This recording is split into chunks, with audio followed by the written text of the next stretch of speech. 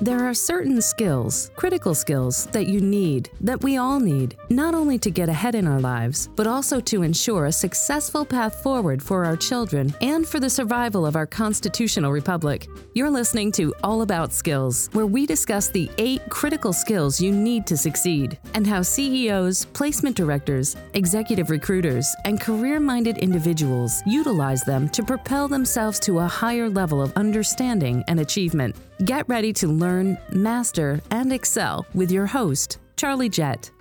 Thank you, Ann, and welcome to It's All About Skills. My name is Charlie Jett, and we're coming to you from our studio in beautiful downtown Chicago. I'm an internationally certified coach, and I specialize in career management, skill development, positive intelligence, and career crises. We have a wonderful guest today. As a master coach, Hugh Shields is one of the top leadership and career coaches in business today and is the co-founder of Shields Menley Partners, one of the nation's leading career transition and executive coaching firms. Hugh's experience fits his role as an advisor to executives in transition. He has extensive profit and loss, strategic development, sales and marketing and operations experience in a variety of industries, including professional services, specialty chemicals, electronics and controls, and electrical products. In short, Hugh is a guy who really knows what he's talking about. His clients appreciate his peer-to-peer straight talk, his straight talk way of helping them see, own, and overcome their leadership blind spots. The result is that his clients are better able to achieve the results they want for their careers and for the organizations they lead. It's a privilege to have Hugh as our guest. So welcome, Hugh, to It's All About Skills. Well, thank you, Charlie. It's terrific to be here today, and I appreciate you calling on me. Well, I thank you for your time, and let's have some fun. And to start, let's go back a few years and have you tell us a little bit about where you grew up and where you went to school. Absolutely. Well, actually, that's more than a few years ago, Charlie, but I grew up in the town of Erie, Pennsylvania. And my father had a manufacturing facility in Erie, a small manufacturing plant. And so I grew up in that business environment, knowing that, you know, what it's like to succeed in manufacturing. And went to grade school in Erie, and then went on to a boarding school in New Jersey, where I had a lot of experience in, you know, preparing for college and learning a lot about being on your own. And then once after that, I went on to college, to Washington Jefferson College, where I majored in a double major in sociology and psychology, both. And I was, just because that's what I enjoyed at the time. Frankly, I didn't have any major, or singular career focus on what I was going to do in my career, but I knew it was going to involve people, and likely, and having my dad as a role model, it was probably going to be in manufacturing, because I really loved to be around the plant that he had. So I ended up graduating and then moving into consulting. I did 2 years with a small consulting firm. And then while I was doing that, I was getting my MBA. I decided to just stay in Erie and Gannon University, and I was able to get my MBA while I was working for the consulting firm. And then I went out into the into the big bad business world.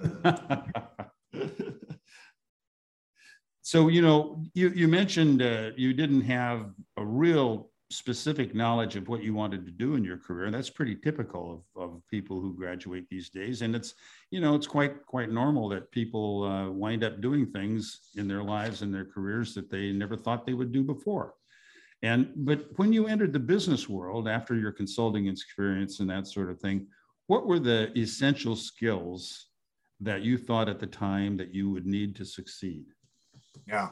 Oh, great question. I know it has certainly changed over the years, but I think that at that time work ethic was really important. I knew I could look around me, and I could use my own father as an example. He was very clear about work ethic and the need to really engage with people and doing your best and working long hours. So work ethic, certainly technical skills at the time seemed very important to me. I went into the marketing area. I started out in marketing, then went into sales. So I knew that technical skills were going to be important. Management, knowledge of management and developing my management skills early on was important to me. And then analytics, because I was in marketing, I had a pretty heavy analytics experience in graduate school. And then people and teams. I knew I was going to be working with people. And so team development, working with teams, I knew would be critical. And those skills served you well, I assume. But tell us a little bit about that. In your business career, you served in different capacities that you said involved sales, marketing, and then operations and general management. And what did you find as you look back after those experiences to be the essential skills that were most useful to you in becoming successful? Yeah. Well, I learned pretty quickly, Charlie, that there's this thing called culture out there. And early on, I was a little naive coming out of school and going into the business world. And I kind of thought that cultures were pretty similar, that you had this homogenous mix of people coming together and they were all pretty similar from company to company.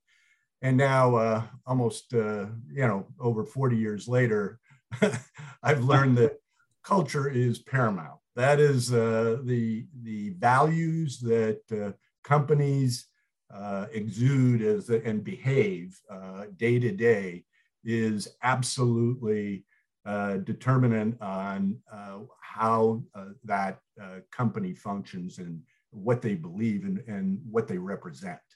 And so, certainly culture, being able to read people is important. And then having respect for people, absolutely paramount, from the maintenance person to the CEO.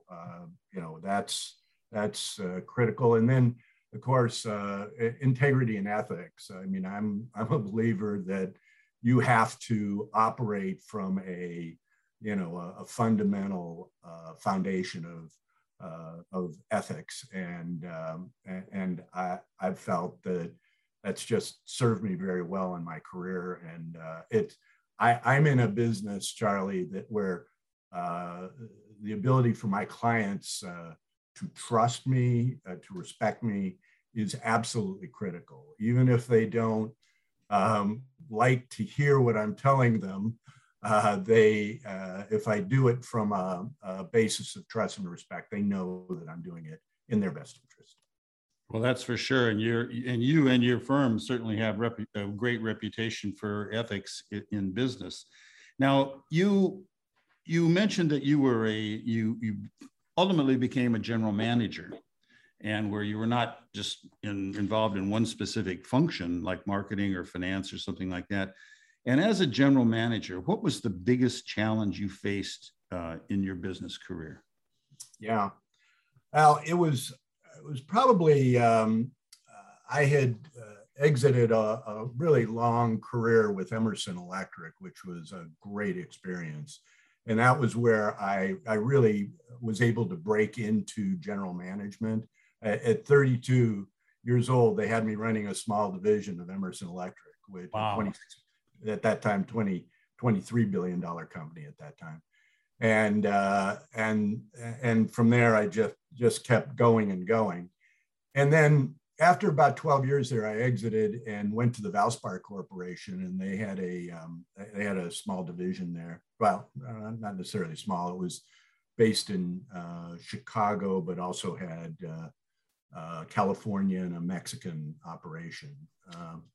And we, I went in there believing that this just needed some, a little bit of punch on the top line, and that if I got the revenue back going again, everything was good.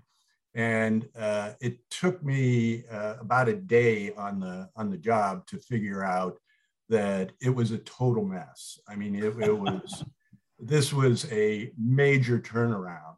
And when you go back to the chairman and the CEO and get them together and have a conversation 2 weeks after you've been on board to say, I know you think you got a little gem here, but the gem has definitely lost its luster. And in 18 months, you're going to be coming to me telling me to shut this down if we don't get this turned around, and in a dramatic way.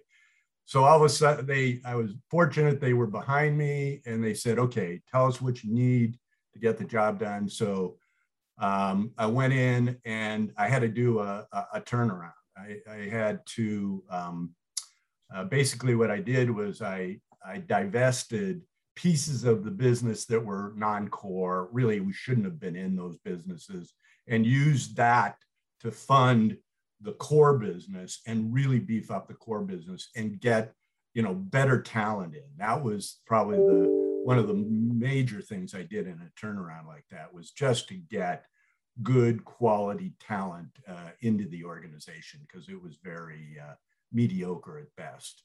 And then restructured it, went into some new markets that I identified, and really built the business back. And it was a great success story afterwards. 4 years later, we sold it for a great multiple. The company was very happy, and I went on my way with a nice severance package after selling it. Well, by that time, you had certainly built up a great skill profile of not only different functional areas, but in general management. And then you went out on the end of the diving board and thought to be, let's go be an entrepreneur. So right. What led you to starting Shields Menley Partners anyway? Yeah. Well, Gail Manili and I started the firm back in 2003, but it was after spending 5 years at a larger company that was in the outplacement industry, and they had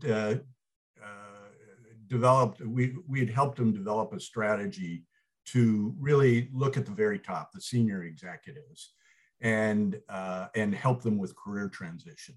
And some coaching, a little bit of coaching and development. But we got frustrated because they weren't. It was a larger corporation. They weren't very nimble in how they approached it, and we decided that we wanted to take it and really turbocharge it and take it to a higher level. And we knew that we would never be able to do that internal to a big company. So we looked at each other in the eye, and we talked to some of the others and said, you want to do this? We can go out and do this on our own. And I'll tell you, we never had any lack of faith that we would not be successful. I mean, we just, I don't know, it was just maybe a confidence of maybe having done it a bit, for several years, and then in the larger corporation, but then going out and doing it on our own just seemed like such a natural path. And so what we did, and one of the important things that we did, Charlie, when we started it, was we surrounded ourselves with really great people. I mean, fantastic people in Chicago. And we were just privileged to have, we started an advisory board that is, I mean, it would be the equivalent of certainly a Fortune 500 advisory board. I can second that. Having looked at those at your advisory board, you certainly have some talent on there. Absolutely. And they come from, all areas, from private equity, from the corporate world, consulting, and they all bring different perspectives. And our board meetings are amazing. I mean, we do a recap at the beginning of each board meeting they each give an industry sector evaluation of what's going on. And it is fascinating. But these folks really helped us to, they helped us with our clients. They would talk to our clients and help them in their networking. They help us with our business. I mean, we pretty much opened everything up to them and in our strategic planning. And over the years, they have given us great counsel because everyone needs at least one other person or others around them to provide them, we'll call it mentoring, but it's independent counsel is what it is. And it's their ability to kind of look at your operations, as an operator, you're so close to it. They're able to give you the perspective of, where some of the blind spots are, what corrections you need to make strategically. And, we benefited from that a lot. And so that got us going. And we had a person by the name of Bill Warderup, who was in the real estate industry, but an incredibly intelligent guy who helped us, structurally put the business together. And then till we got some investors to, private investors to, invest in our company. And, we had them all paid off within 3 years. And it was a great thing. And we jumped into it with both feet and just said, we're going to make this work one way or another. And we were very fortunate that it worked out well. And you certainly were successful, Hugh. And I have to admire you for having the recognition that in order to really be successful, you demonstrated the attributes of a good leader and surrounding himself or herself with good people and not being afraid to take advice from others that maybe are smarter than you are and can, as you said, give you different perspectives and so forth. So after you formed the firm and build it toward success, tell me a little bit about the evolution of the firm from the time you and Gail started the business to where you are today, in terms of services to different organizations and perhaps services to individuals. Sure. Well, we really have a very unique firm, Charlie, and I would say at a high level, we built Shields Maneely to provide very customized service to senior execs. So, we generally in our practice work at the board level, CEO, C-level direct reports, and then their direct reports, so EVP, SVP, and that's our market. That's where we play, and we've been very.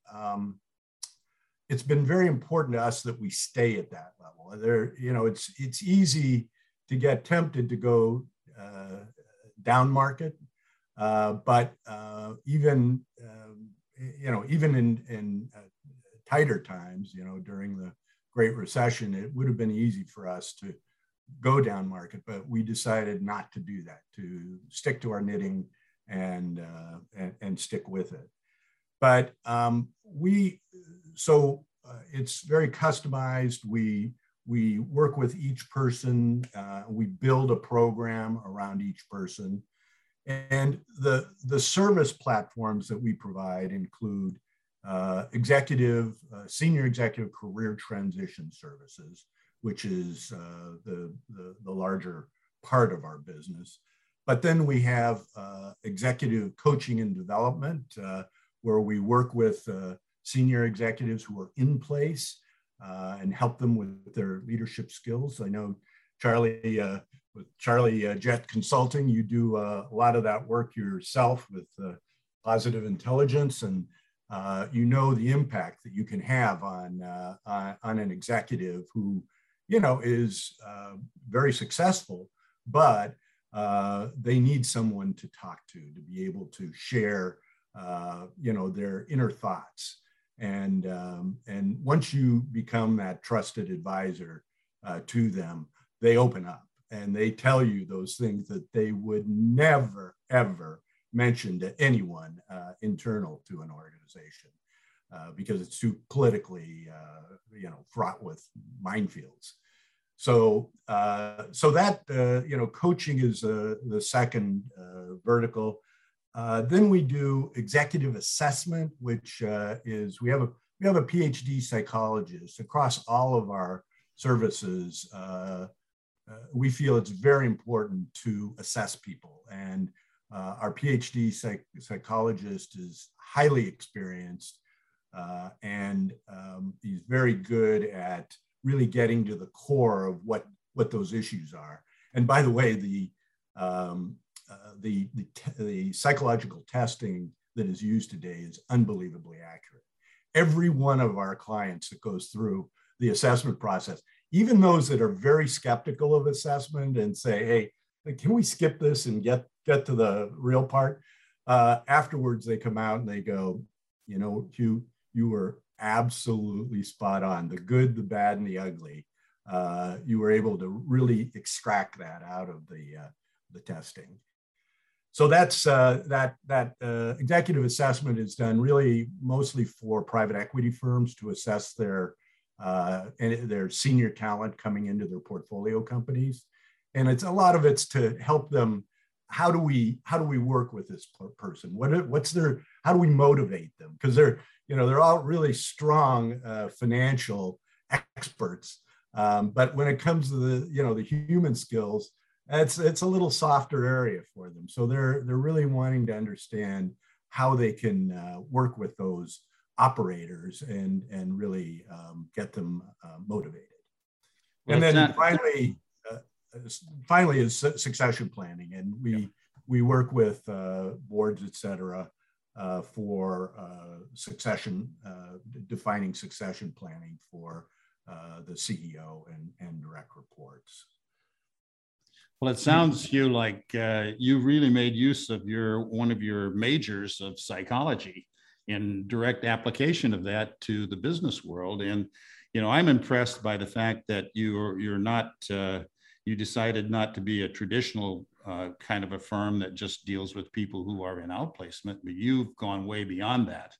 You've recognized markets that and needs of organizations that actually help them in a great sense, as opposed to just taking care of somebody who may be in transition to another organization.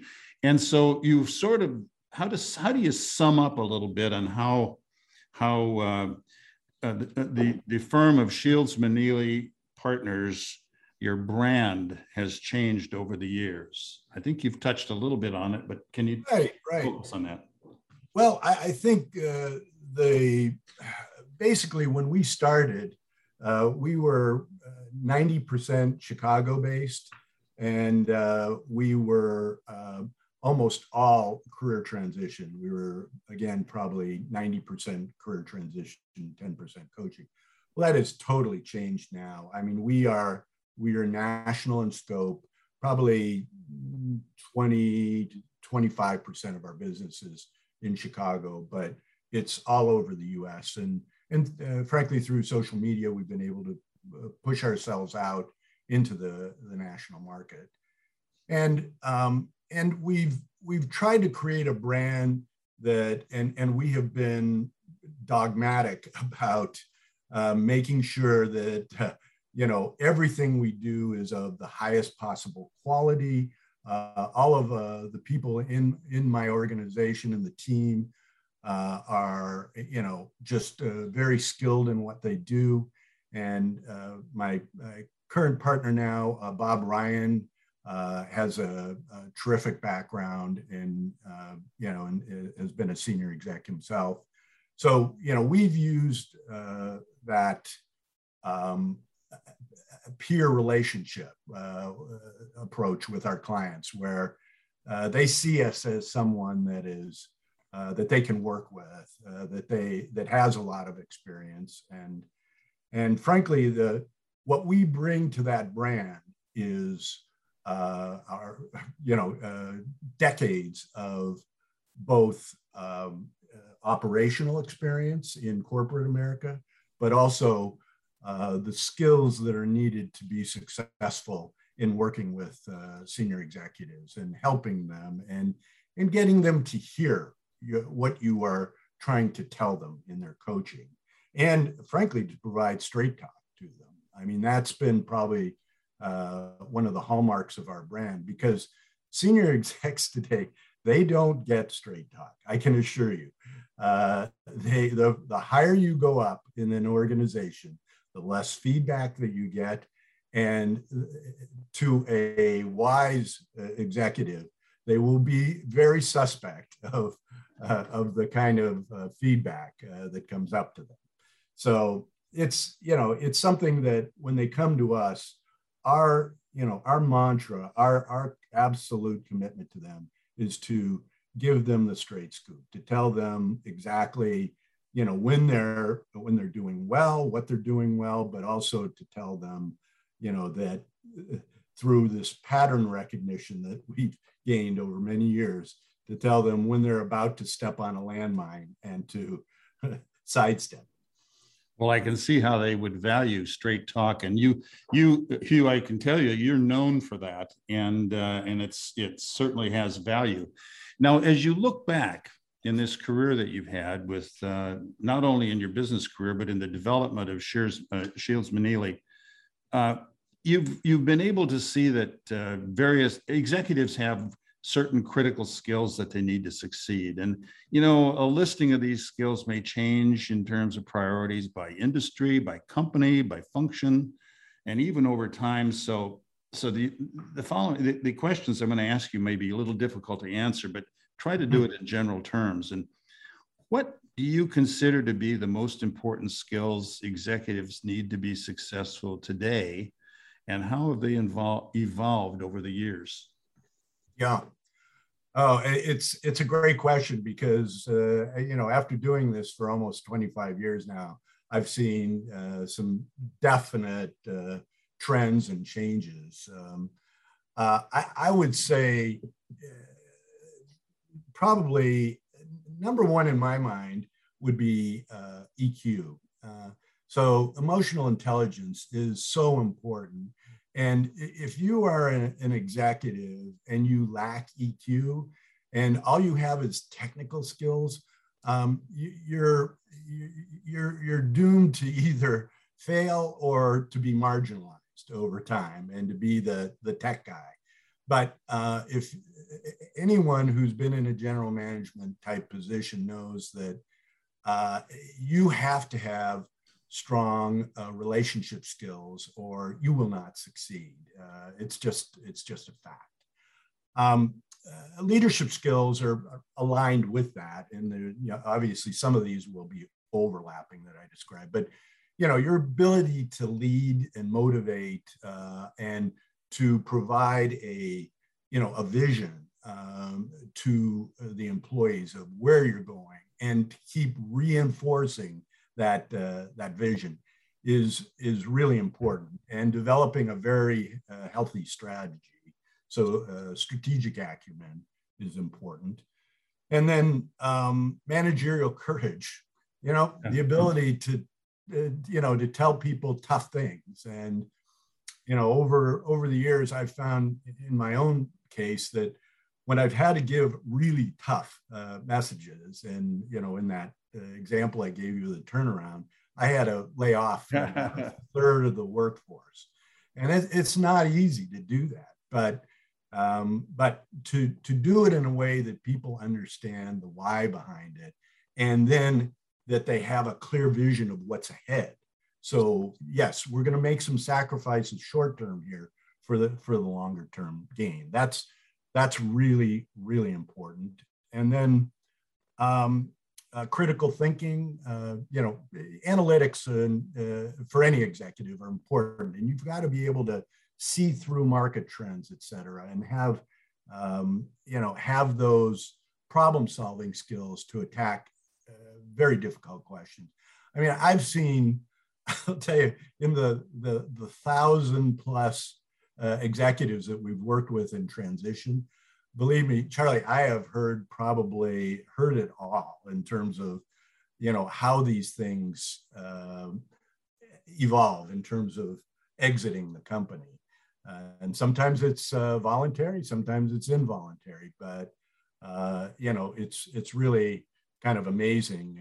But it's important that one of the things that I've found is that peer relationships are really, really important, and developing those peer relationships, because in 360s that we do, boss, peers, subordinates, as you've done many times yourself, typically the peers are the toughest graders, if you will, because there's an inherent, the relationship, the peer relationship is based on influence. It cannot be based on, on authority or level. And so no one has the ultimate hammer on the other peer. So you have to be able to get along. And then communication skills, critical. Yeah. Well, looking back and kind of restricting it a little bit to the past 5 years or so, because things are changing so fast, just in current terms, and looking a little bit ahead in the future, for individuals who have been, let's say, let go, so to speak, and they are in transition, what seems to you to be the major skills they need to sharpen when seeking new opportunities? And you did mention EQ, emotional intelligence, as one. What are some of the others? You bet. That's one of the questions we ask them when they go through our program is, particularly transition. Obviously, with coaching, that's a core question. But when we ask them, what would you like to develop while you're, in this transition process? And it's interesting. A few of the common answers are conflict management. Most executives, it's a challenge to them, and it's a work in progress. They never actually achieve where they want to be with conflict management, but gaining some help, in terms of how to better handle themselves when they get into those situations is of interest. Driving results is so critical, to any senior position, that, being more effective in how they drive results. So there's a whole number of verticals, like you mentioned time management earlier. It's always important. Are you working on the critical things that are driving the business, or is this just kind of because you're interested in it, right, that you're doing it? So, and then ultimately career development. They very few have. When I first came into this business, I thought, a lot of these people had the plan, right, when they were, at an early age. But what I found, there was only a handful of clients that I've worked with that one was the CEO of a Fortune 50 company, and at age 8, he had said to himself, "I'm going to be the CEO of a Fortune 500 company," and he did it, right? And he was driven, went to Harvard, did everything the appropriate way, but that's not how 95% of the the working world get there. I mean, there are the ones that have been successful tend to seize opportunities when they see it. They go out there and they go beyond what the boss is asking them to do, and they determine what needs to be done that can, you know, really push the organization forward, and they do it. And that seems to be the career management piece of it is something they neglect a lot. And it can't just be, you cannot approach your career just from an opportunistic standpoint. It's got to be planned. And that's what we do with our clients, is really help them put that plan together, and then throughout their career, you know, touch base and make sure that they're implementing that plan. Well, you know, you mentioned that you have worked with a lot of people that have become very successful, and you know that must give you a great deal of professional satisfaction when you see somebody that really, really, really succeeds. And with that in mind, and with people like that, what have you seen, recently in the near term past, to be the best practices when executives think and make decisions about their careers and their goals when they're in career transition? Right. Well, I'll tell you, most executives, when they come into a career transition, they think of a career transition in terms of when they were middle managers, and some haven't gone through a career transition since that time, and they think that it's something that's going to happen in 3 or 4 months. And at this level, that's just not the case. As a matter of fact, if you talk to the search firms, they'll tell you that, you know, it takes, and with your experience in search, Charlie, you know, that it takes quite a while. It takes many months to complete a search, in the normal world. Now with COVID, it's been interesting because it actually has tightened up the search timelines a little more. But prior to COVID, what was happening is more and more people were getting, companies wanted more collaboration in the decision-making process. So they put more people into it. And, you know, the search folks would tend to get frustrated because the more people you get into it, the longer it takes, period. And so, you know, these searches can really take quite a while. But for those, so there has to be an element of the patience, that this is a marathon. This is not a sprint. And it's really gaining insight into who they are and what they do is so critical, because again, they don't get feedback. So having an objective third party provide, you know, insight into, who they are, what they are, is really important. And we believe in the assessment process that finding what we call the money ball, right? So everybody has, and it's usually a cluster of competencies that when you put them together, sometimes it's a singular one, but usually it's 2, 3, 4, that when you put them together, it creates a very unique individual and a unique set of skills that define that person. Yeah. For example, let me give you an example. I had a client, a CMO of a large corporation here in Chicago, and he decided that he was going to exit, and he wanted me to help him put together what we call a portfolio life. And portfolio life is for those that are not seeking traditional reemployment. So the 9 to 5, 24/7 job tied to the bow of the mothership, right? We build platforms for them to look at, a collage of, different goals and objectives that they want to put together that bring them great satisfaction. So in this case, the CMO had we determined that data analytics was really his money ball, because he had as part of their organization, they had a database of executives that is probably one of the top in the world. And so more and more, there are companies out there that are trying to that monetize their data. And so we put him forward he wanted to get on 3 boards, wanted to teach at a local university here. And then he wanted to help out McKinsey with help that 30-year-old close the deal part-time.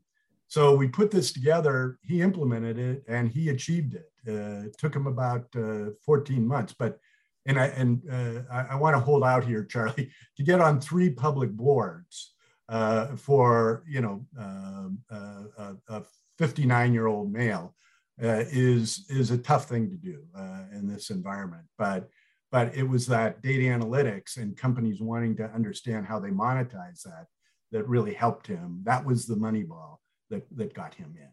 So it's really understanding yourself, who you are, and then really what you want to do next. And, some people feel that, maybe they've been the CFO of a food manufacturing company, and they come in and they say, Hugh, I want to be the CFO of food manufacturing again. and my first response is, well, that might be the right answer, but let's go through the assessment and let's see how that looks on the other side. And in some cases, it confirms, what you've been doing is absolutely the right thing to do. So keep doing it. And for others, it's, boy, there are other things out there, because we look at interests in the testing. And we know that if we find the interests, we will, that person will be successful. Because to get to this level, in corporate America today, I mean, the bar is so high that these are all smart people. They all have high IQs. We don't even test for that. It's irrelevant. That's a self-selection attribute that's always there. So it's really, really just getting yourself prepared and then going at this for the long haul, and then being prepared for all of the pieces of this, the networking, knowing how to network with people and what you want to get out of networking from that individual you're networking with, and having an agenda in your mind before you go into it.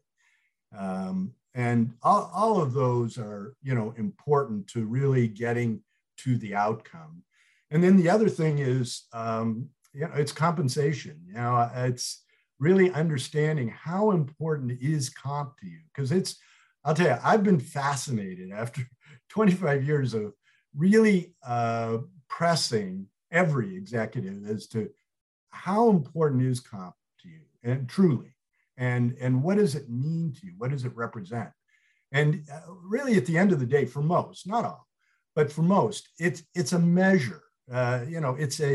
It's a measuring stick, and they just want to know that they're getting compensation that is at least at market, right? So that's why, at the end point, when they're negotiating, we're helping them negotiate in the background that new role. We bring in employment lawyers, et cetera, but we also do a comp study to see how does that offer stack up against, usually a dozen other companies, and what they're compensating their senior exec in that same or similar position, same or similar industry. So it's really understanding where they are in the marketplace, how much they want comp, and for some, and for many, they've done very well in their career from a compensation standpoint.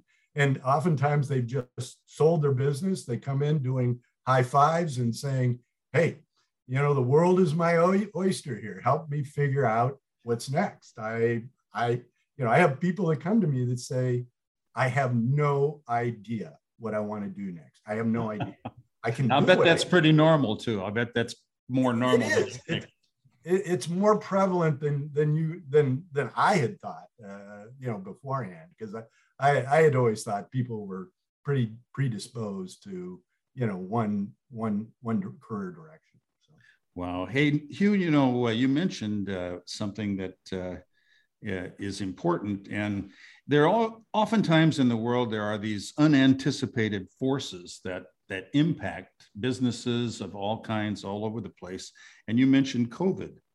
So, from your perspective, kind of bottom line it a little bit because it's such a broad topic. You see a wide variety of businesses. You have your own business. So how has the COVID pandemic altered the world of work now? And what do you think might be its impact for the future? Yeah. Well, it's a big question, Charlie, and just about, virtually every executive I talk to, I mean, that's top of mind today, right? Where is this going? We know where we've been through this, amazing journey through the pandemic, but how will this change things in the future? And I personally believe that there has been a reset here, and just as we saw after the Great Recession, we saw people coming into us who, prior to that wanted bigger companies, bigger scale, more scope of responsibility, and then they downsized to, I want to go into a smaller company, maybe private equity backed, that I can drive strategy quickly. But with COVID now, it's really caused people to reevaluate their, how they think about work, and then for senior execs, how do these millennials, how are they reacting to this? Because I just saw some research that was done 2 months ago that just roughly 90% of executives wanted everyone back in the office on some kind of either hybrid or permanent basis. So 90% of the CEOs really were, focused on that. And at the same time, almost 90% of millennials were saying, hey, we like what we're doing on this remote work environment just fine, and don't really feel there's any need, to change it. So you've got some clashing objectives here that are going to have to be worked through. And I suspect, particularly as COVID goes through, we're going to continue to see this bouncing of up and down of variants that come through to some degree. And so during that time, I think, everyone's primary concern is safety, right? And keeping everyone healthy. And so I think we're going to see more remote working and hybrid type environments. And the office itself is going to have to be, rethought, reorganized. I know in talking to the commercial real estate people in Chicago right now, they're just pulling their hair out because they see a very ugly wave coming at them of just companies downsizing their footprints, and it's going to have long-term effects on everyone. But at the end of the day, if senior execs are listening to their people and doing what they truly believe is the right thing in the interests of the safety and health of all their employees, we'll work through this and we'll get it done. Well, I'm sure they will. And you're right. It's they're going to have to take charge of and take note of their vast experience to adapt to these unforeseen circumstances. Well, we could spend a whole day talking about the impact of COVID, but we got to move forward just a little bit.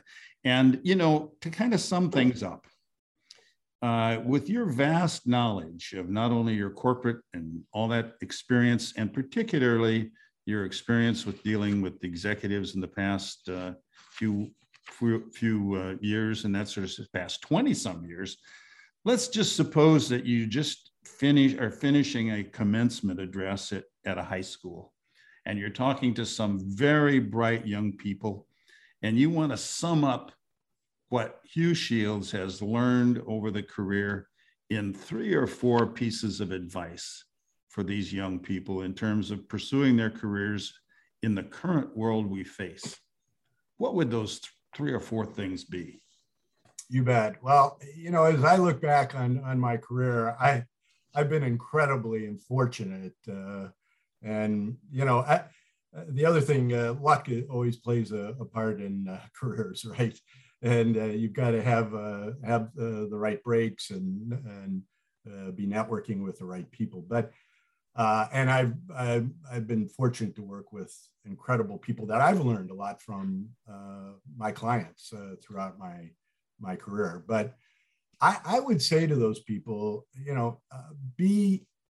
first of all, get feedback, solicit feedback, ask for feedback. This is the foundational insight that everybody needs to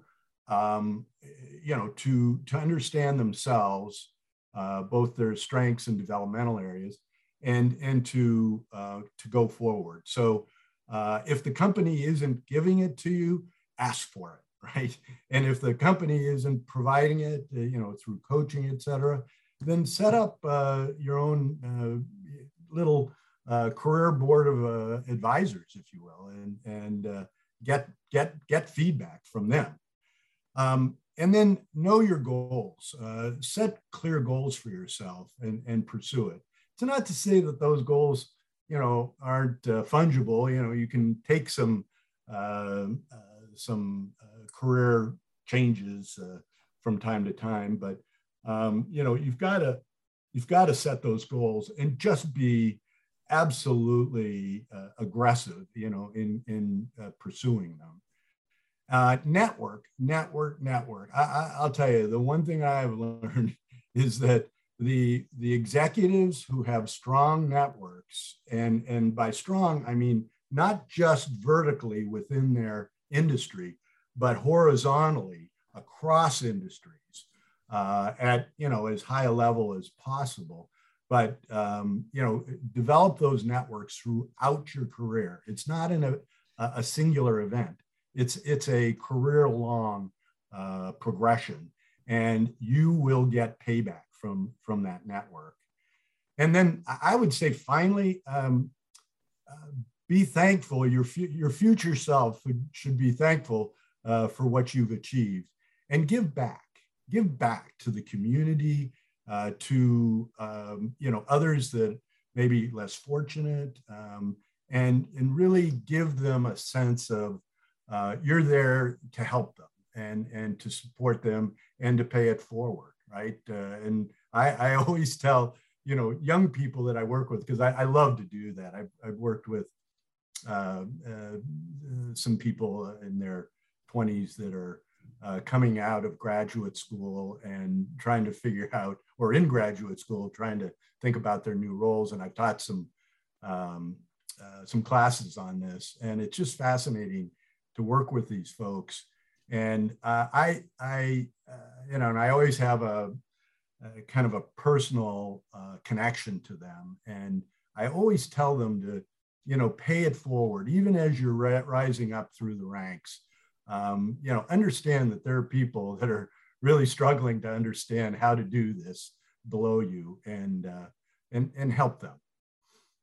That's good advice. That's good advice. Well, Hugh, I want you to know that personally, I have great admiration for you, and I endorse and am great admirer of the valuable services that you provide, and how you've evolved over the years into things other than just career transition, but in important levels of coaching, assessment, succession planning, and the like. And you and Gail created a firm, Shields Meneely, I have mispronounced it, as one of the best in the business, and that's what you're recognized for.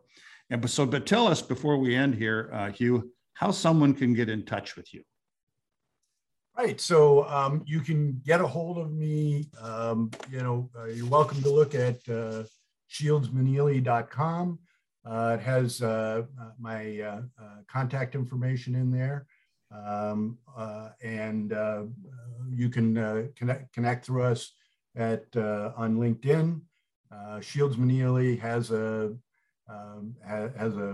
site on LinkedIn as well as I do. So just check out my profile, and if you'd like to have a discussion, I'm always open to talking to anyone. That's what I love to do. Just like you, Charlie, I can tell.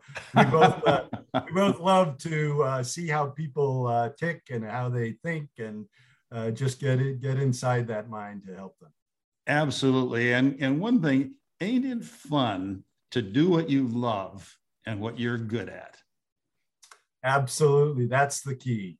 That is absolutely the key to a healthy and successful life. And I believe to longevity, because I'll probably be doing this, to one degree or another for a long time, as long as I can do it, just because of that juice that you've described very well, that you get from helping people to become greater than what they think themselves. Well, I can certainly tell you, Hugh, that you're somebody that just exudes that confidence and that enthusiasm, and that's one of the reasons that you've been so successful. So I want to thank you, Hugh, for being our guest today on It's All About Skills. And as for me, I'm an internationally certified career coach, and I specialize in career management, skill development, career crises, and positive intelligence. And you can get in touch with me through my websites, charliejetcoaching.com, or if you're interested in positive intelligence, we have another website called podcastpq.com. So I want to thank you all for listening today, and we'll see you next time as we discuss the critical skills on It's All About Skills. Thank you for listening to this episode of All About Skills. To learn more information about the critical skills, be sure to visit it'sallaboutskills.com for access to resources like blogs, field studies, published books, and more about how to learn, how to use, and how to teach this important content. That's exclusively available on it'sallaboutskills.com. We look forward to having you join us on the next episode so we can continue to help you learn, master, and excel by using critical skills right here on All About Skills.